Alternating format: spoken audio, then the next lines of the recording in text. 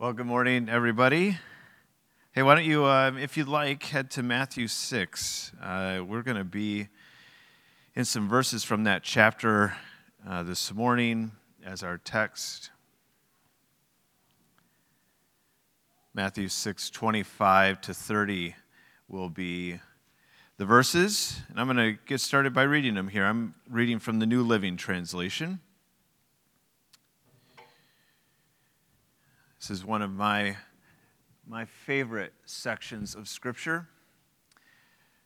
Jesus says this, among many things in Matthew 6. The whole chapter is certainly worth your attention. But today, Jesus says this, "Therefore I tell you, do not worry about your life, what you will eat or drink, or about your body, what you will wear.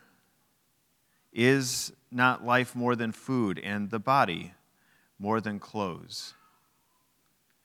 Look at the birds of the air. They do not sow or reap or store away in barns, and yet your heavenly Father feeds them. Are you not much more valuable than they? Can any of you, by worrying, add a single hour to your life? And why do you worry about clothes? See how the flowers of the field grow. They do not labor or spin, yet I tell you that not even Solomon in all his splendor was dressed like one of these. If that is how God clothes the grass of the field, which is here today and tomorrow is thrown into the fire, will he not much more clothe you, you of little faith?" So today, as we consider this passage, we're also going to look at a chapter from Atlas of the Heart, this book by Brene Brown that we've been dipping in and out of. And we're looking at a couple of emotions or experiences out of her chapter titled Places We Go When It Is Beyond Us. And we're going to be looking today at awe and at wonder. We'll come back to those two things in just a moment. But first, let's look again at the words of Jesus. Jesus is addressing a group of people who are worried. You also could say anxious or troubled.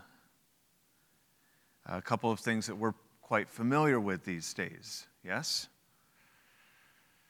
So the crowd listening is worried, and Jesus teaches them and teaches us to do two things when our hearts are troubled. We are taught to look and to see. Verse 26, Jesus says this, "Look at the birds of the air." Now, the Greek word that we translate as look in this version of the Bible can also be translated to observe fixedly, or to discern clearly, to gaze, or to behold. In other words, this is not giving something a passing glance, like you might say to your 2-year-old, "Hey, look at me, eyes here," and they do for a hot second and then are off to whatever they were doing again. This is more than that. Jesus is inviting us to place a fixed gaze on the birds of the air. And I don't know how you do that without slowing down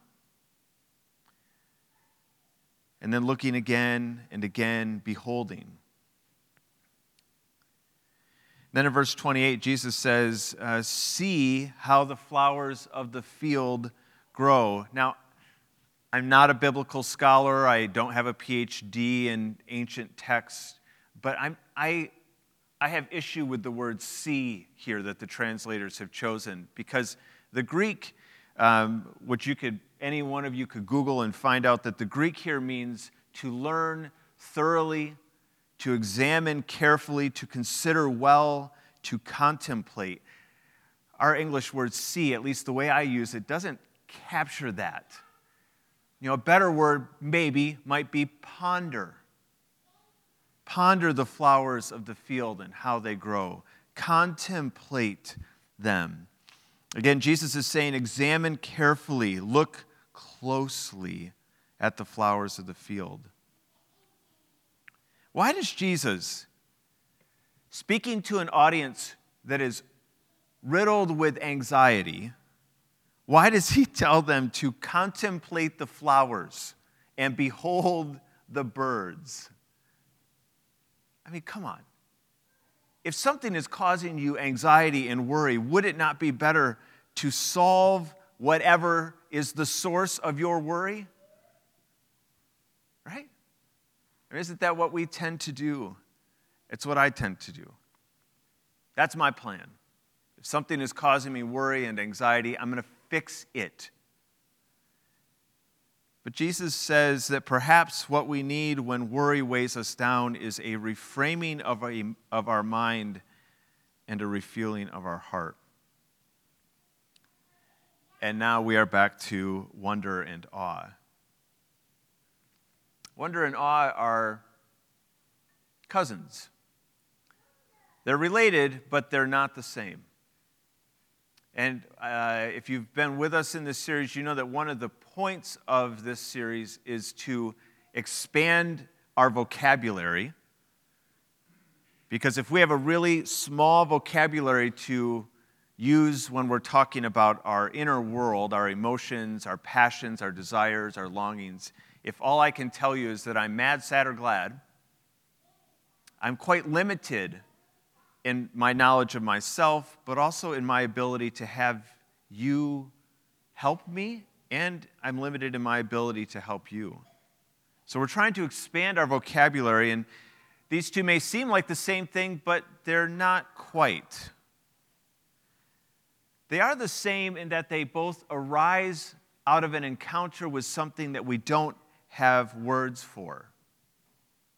Right?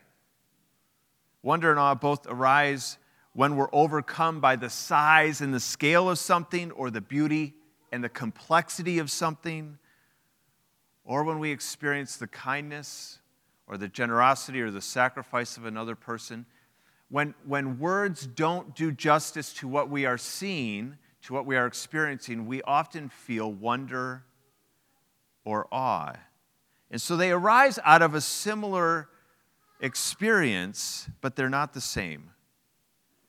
Brené Brown defines wonder this way in her book, that wonder fuels our passion for exploration and learning, curiosity and adventure. When we're caught up in wonder, we're propelled to dig deeper into something, to learn more, to explore it further. Wonder inspires us to wonder, right? I wonder why that thing is the way that it is. I wonder what causes that to happen. I wonder why, I wonder. This is what wonder is. It propels us to explore, to look deeper. Maybe those words aren't helpful. Brené Brown maybe had a sense of this, and so she hired for her book an artist to draw what wonder might look like. And this is what that artist came up with. The top box says, I have to go and look here. Yeah. How it looks, and it's a woman with a butterfly on her finger. How it feels, right? It's liberating. What would you say about that picture? It's freeing, it's light, and then what it does to us is this woman studying a book about butterflies and caterpillars. Wonder fuels us to explore. It begins with something that's beyond words, a butterfly, this exquisite creature landing on our finger. And it feels incredible.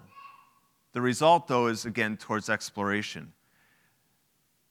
So maybe that's helpful. If you're a visual sort of person, that's wonder. Awe is, again, a bit different. Awe leads us to stand back, acknowledge, and unite. think about these here for just a second. There you go. Stand back, acknowledge, and unite. So when you are experiencing awe, you stand back, sometimes quite literally. Have you ever encountered something stunningly beautiful, maybe in nature, and you find yourself actually stepping back to take it in?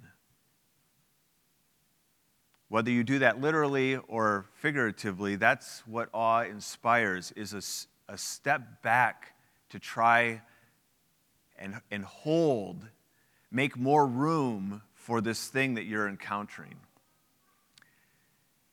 It leads us to acknowledge, what Brene Brown is getting at here is it leads us to acknowledge this thing that we are experiencing and acknowledge that we are maybe not quite as big or as important as we thought we were. In the context of this thing that is inspiring awe, we get a sense of ourselves. And then we unite. See, awe doesn't, even though it's something grand and amazing and beyond words is happening to us, we're encountering something like that, and we step back to try and take it all in, and we recognize our place in it is quite small. It doesn't cause us to separate from this thing or from other people. It actually causes us to unite with. So here's how this graphic artist captures awe in pictures. How it looks is a person gazing up at the night sky. How it feels is, you can see a smaller profile of a person kind of caught up in this massive expanse. And what it does to us is different than wonder. Wonder leads us to explore and to learn. Awe connects us. That's what the artist is trying to capture here, I think. To each other. It helps us see the ways in which we belong, again, to each other, to the created world, to the cosmos itself. It's a uniting, connecting experience. And so they both start out of the same place, an encounter with something beyond words, but they lead somewhere else. And maybe one way to put it would be to say that awe helps to reframe reality. Maybe they both do that. But I want to focus on awe here for the final few moments together. Awe helps to reframe reality, causes us to step back, get a sense, again, of the world that we're in and our place in it. And this can be really helpful because often we need a reframing of reality, especially when we're worried and anxious. You ever notice that when you are worried about something, your focus becomes very narrow? All you can see and think about is that thing that's causing you anxiety. And we get really kind of pigeonholed on that thing. Awe does the opposite. It opens us up. It expands our vision. It pulls back the lens and helps us reframe reality. Which is not to say that awe just magically fixes everything or completely removes the anxiety from us. It doesn't do that. But it does help put it in perspective. And we see, again, that we are connected, right, to something bigger than ourselves.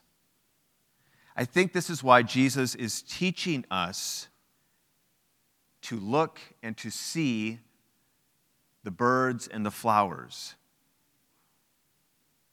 Look at the birds of the air, Jesus says. Behold them. I love that word. We don't use that very often.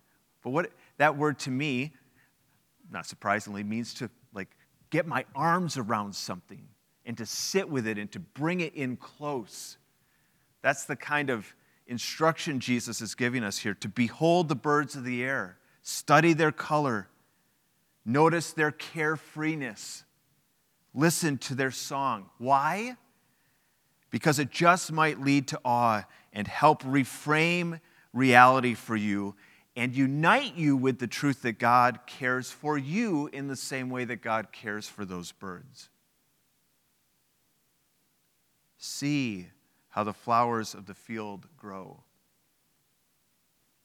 Consider their striking colors. Breathe deep their fragrance. Contemplate their beauty and resilience.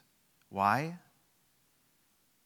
Because it might lead to awe, which could reframe your reality and help unite you with a God who knows your need and promises to provide for it.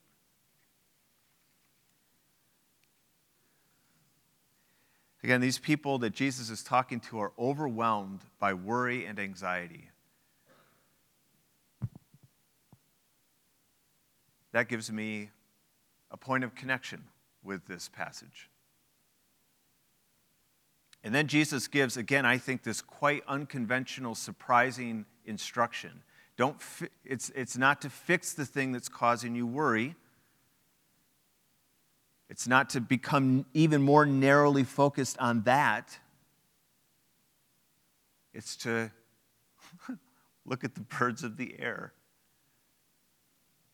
and gaze at and contemplate the flowers of the field.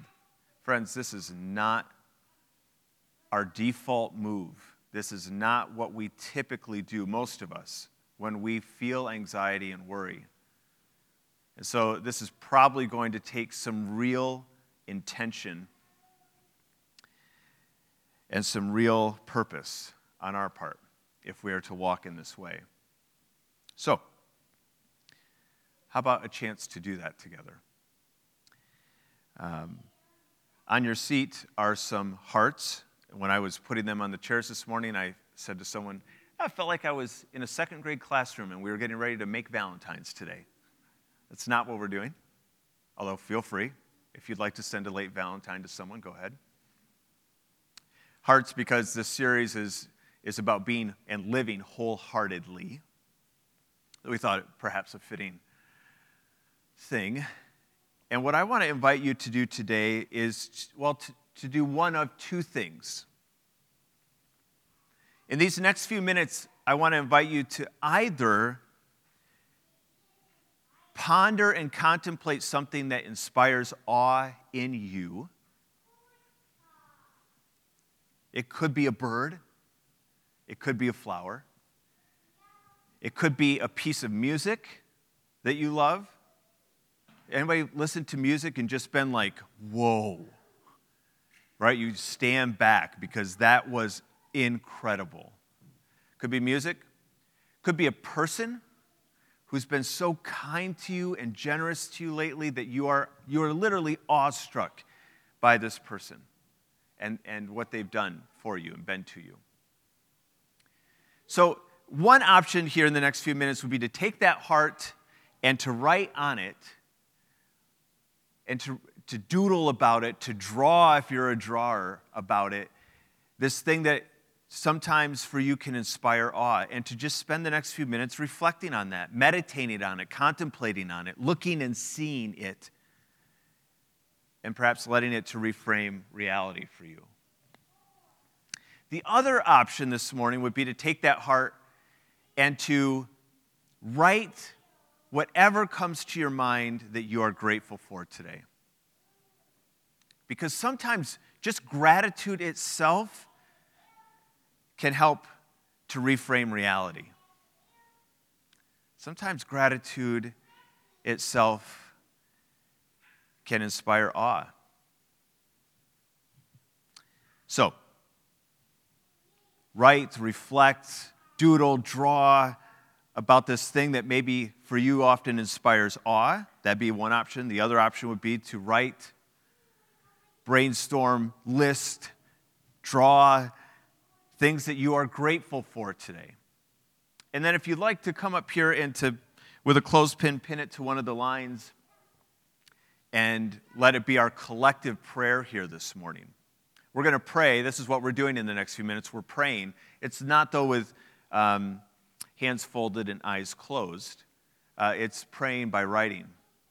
It's praying by drawing. It's praying by reflecting. And so I invite you into this time of prayer here for the next few minutes. We'll do that, have plenty of time to do that, and then we'll move into communion together. So, find a heart nearby. There are plenty around here. If there's not enough in your row, there's enough in other rows. And let's practice together here and invite awe and wonder and gratitude into this space.